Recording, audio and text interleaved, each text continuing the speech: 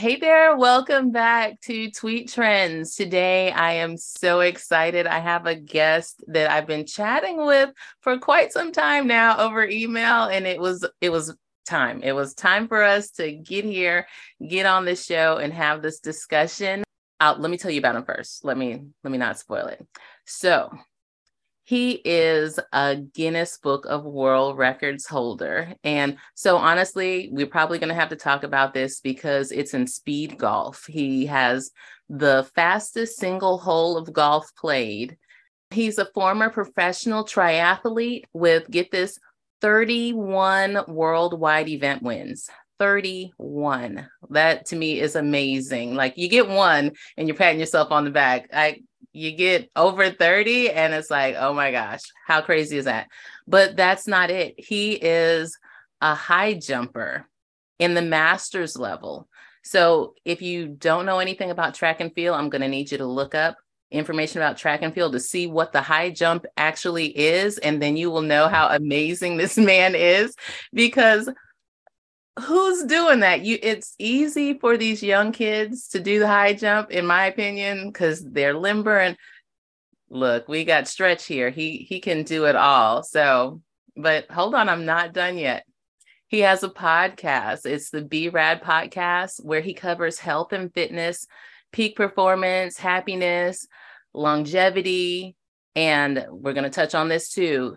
The emphasis is on releasing self-esteem as it's related to performance. You're gonna have to talk to me about that, because that's me. I struggle with that.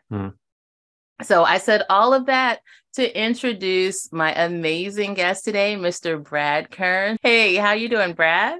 Yvette, wow, what an intro.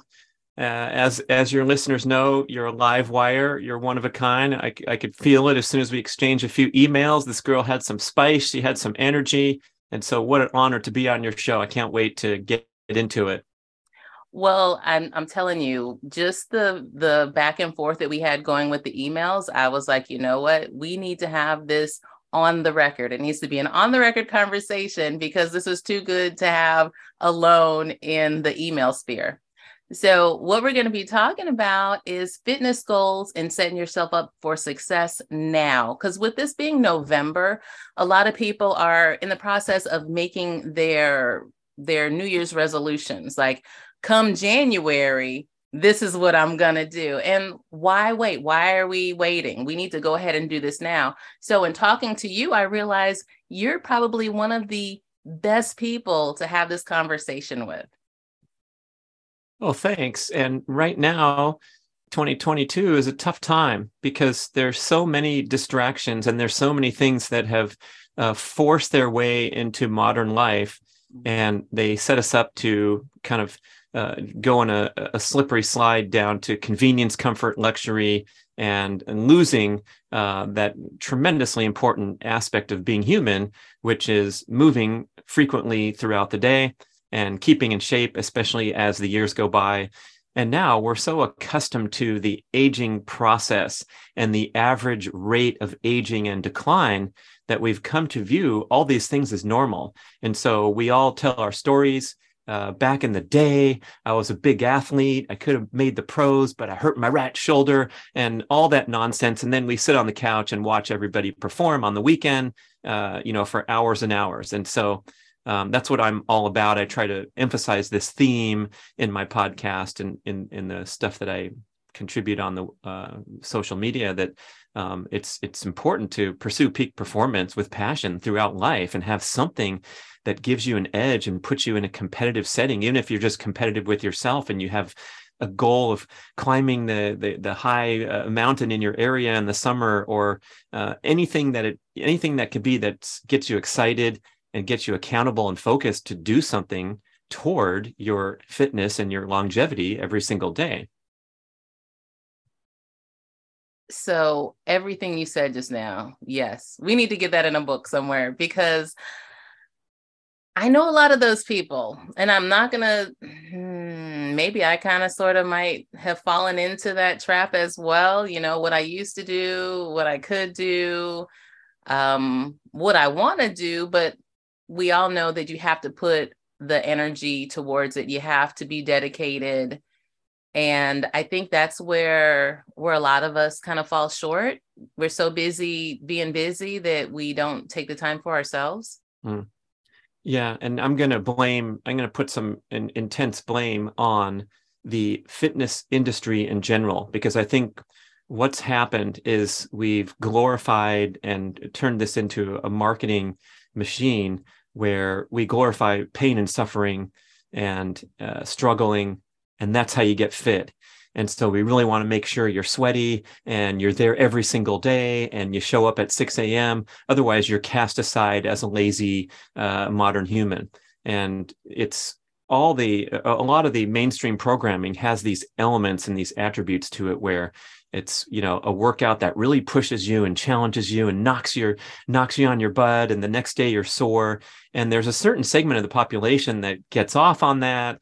And these are the people that are left when the smoke is clearing, and they're doing fantastic. Congratulations to all of you in that small percentage, that small slice of the pie of what most people are all about. And so if you're not extremely devoted to fitness and you live and breathe this stuff and your social outlet is the running club or the gym, that's fine. You're allowed to live a normal, everyday, healthy, happy, balanced life. But I think the message that has to come out is that getting fit and getting really fit does not take that much time, and it does not require struggling and suffering. It just requires finding things that you enjoy yourself and performing within your level of capability so that you're not straining and overstressing your body and feeling depleted and exhausted after workouts. I checked you out on YouTube it was the Primal Kitchen video where you did your morning routine. And it was so funny because like you were in the bed and you're like, hey, this is what I do. And looking at it, it was kind of like, oh, that's real simple. Yeah, let's do that. Let's try that. And so I started it. Right on. I realized on day one that doing 30 reps was not going to happen. But I toned it down for where I was. I did 10 for each thing. And when I tell you this is still in the bed. So trying to explain to people that haven't seen this yet, you're going to need to check it out. But I was in the bed. I went through the routine. And I actually did all of it. I didn't even go to the floor to do the bridge because I didn't go up to my hands. I just did from my back. But when I got out of the bed, I was ready to start my day. Like I was awake and ready, and it wasn't the whole groggy, like, oh, stumble to the bathroom type thing. It was like, oh, all right, let's get the day going. And it felt really good to do that.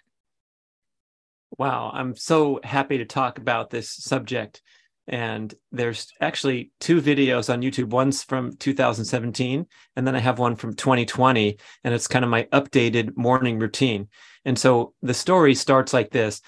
As you read at the start, I'm a lifelong athlete. I have all these competitive things I do, the speed golf and the track and field events. And so working out and getting my training sessions in is not a needs to improve area in my life. It never has been, right? I'm athletics. I live and breathe this stuff. So I know most people don't need to relate to that. But I realized after a while that my sprint workouts especially were so tough that they beat me up for a couple of days after. And it was because I wasn't really approximating what I was doing out there on the track every Tuesday the rest of the week, because you have to rest. You can't be going and sprinting every day. And then I'd go sprint and I'd wake up the next day and my calves would be tight and my lower back and this and that. So I said, what if I did something every single day that kind of conditioned my body to absorb the punishment from sprinting a little better? And high jumping too is really stressful to the body. And so that's when before I got out of bed, I would start whipping my legs in the air and swinging them around and doing these things. And so it started with a really simple commitment to just swing my legs around in bed for 12 minutes before I, went off to my day. Mm-hmm. And I started to build some momentum and actually enjoy it. And like you said, you kind of feel awakened if you move your body for a few minutes right when you wake up, rather than reach for the phone or go shuffle down to the kitchen and make some coffee or whatever most people do. And so I started to build a streak where I did it every single day, and I was proud of it. And I felt like it was a great start to my day. And so what happened over 5 years' time, now it's almost 6 years streak where I haven't missed a single day, is I changed and altered the routine to make it a little more ambitious, a little more difficult, and adding some important exercises that I deem to be really good for what my particular goals were. So today, it's a minimum of 40 minutes. And the sequences that I perform are actually pretty challenging. But for me, it's not that challenging because I do it every single day. So what's happened without even thinking about it is that I've dramatically elevated my fitness platform from which I launch my actual workouts, because I don't even call this a workout. I don't call it anything. It's just my morning exercise routine that's part of my day now. And so it's been wired so strongly into habit that it doesn't require any motivation. It doesn't require any thought. It doesn't require any creativity. Like, I'm not deciding what I'm going to do today. Should I bike? Should I run? Should I do my stretches? It's the same exact sequence as I specified on the video. It's like, here I do 40 of these hamstring kickouts, 40 on the other side, 20 frog kicks forward, 20 frog kicks backward, 20 scissors. And so my brain kind of goes into this sort of a meditative state where it's a beautiful way to start the day, where I'm just looking at the trees. I always do it outside, unlike the first video where I'm in bed. Finally, my wife, Mia Moore, is like, okay, well, what about me? You know, do I have to get out of bed when you start your thing? No. So I go outside, I hit the deck, I'm getting fresh air, I'm getting direct sun exposure to my face, which is really important in the morning. Not sunlight, but just light to set my hormones, even if it's a cloudy day. So you have to get outdoors into fresh air. And I do it very first thing just about every day. And my streak is off and running. And boy, it's been life-changing, even for someone like me who's an athlete. It's put me to a whole different level. And arguably, I have developed the focus and discipline and resilience against other forms of stress and distraction, because at least I can count on myself. The first 40 minutes of the day are dedicated to this sequence. And I want that to carry over into my discipline against looking at my email inbox when I'm supposed to be working on my book project or whatever. And I give myself an A+ for the morning routine and the commitment and the 6-year streak, and maybe a C+, or maybe worse sometimes when there are other things that kind of draw me off my best laid plans for the day. But it's a nice way to kind of put yourself into another category of someone who can, do something that's proactive. It's a vote for your own health, for your own personal time. And again, I don't want people to misunderstand Brad Kearns bragging about his 40-minute chunk. That's a huge chunk to devote every single morning. And a lot of times I have kind of a stressful, my day's getting really catching up to me. And the 40 minutes is, kind of a hassle a little bit, but I still do it. Or I'll have to do it, if I take a flight early in the morning, I'll do it later. But if you can say 5 minutes is what you have to devote to your morning exercise routine, that's fantastic. Because I know the kids are getting up and they're looking for their waffles and the bus is coming at a certain time. And so a 5-minute movement session, the first thing you do upon awakening, can be life-changing. And it will give you that little boost in energy and alertness that's way better than any other thing you can do, including coffee. Any last words for the listeners? Anything, especially going into this holiday season, food is going to be everywhere. Go enjoy the heck out of your Thanksgiving dinner. But there are ways to navigate this so smoothly to where you can load up on as much turkey and freshly made side dishes, and just stay away from running down to the store and buying a pumpkin pie and looking on the side with all these ingredients, preservatives, industrial seed oils. Make it yourself. Get the cans of pumpkin and some eggs and make the crust yourself. I used to blend up in the puree, crushed up nuts to make the crust for my pies. And so you can make, celebration foods just with a little more intention and making some wiser choices with the brands and the various options. So it's just kind of stepping up a little bit to have a wonderful Thanksgiving and Christmas celebration.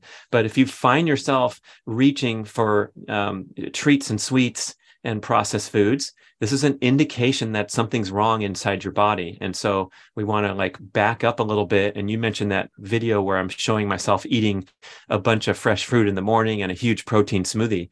If I can fuel myself with good energy in the morning, it's just like my morning exercise routine. I'm setting myself up for a day of making good eating decisions because I'm not desperate in a tailspin, feeling all those symptoms of brain fog and cranky and moody because my energy production has been compromised by a crappy breakfast. So don't ever think about deprivation, restriction, and eating fewer calories because you're so frustrated because you've gained a few pounds for the holidays.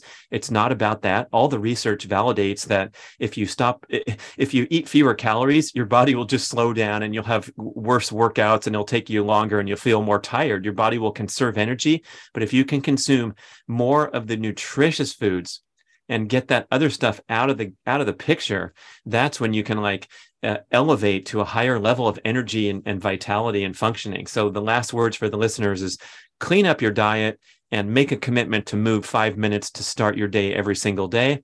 That's bite size. And then I'll be back on the show in 6 months and we'll cover a bunch of other stuff. But those two things, boy, pretty simple and doable for everybody.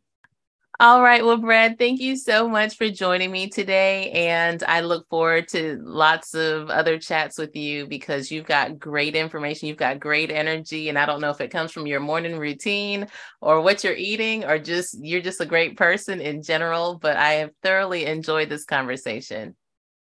Thank you. Me too, Yvette. Keep up the great work with your show. And I'd love to come back anytime.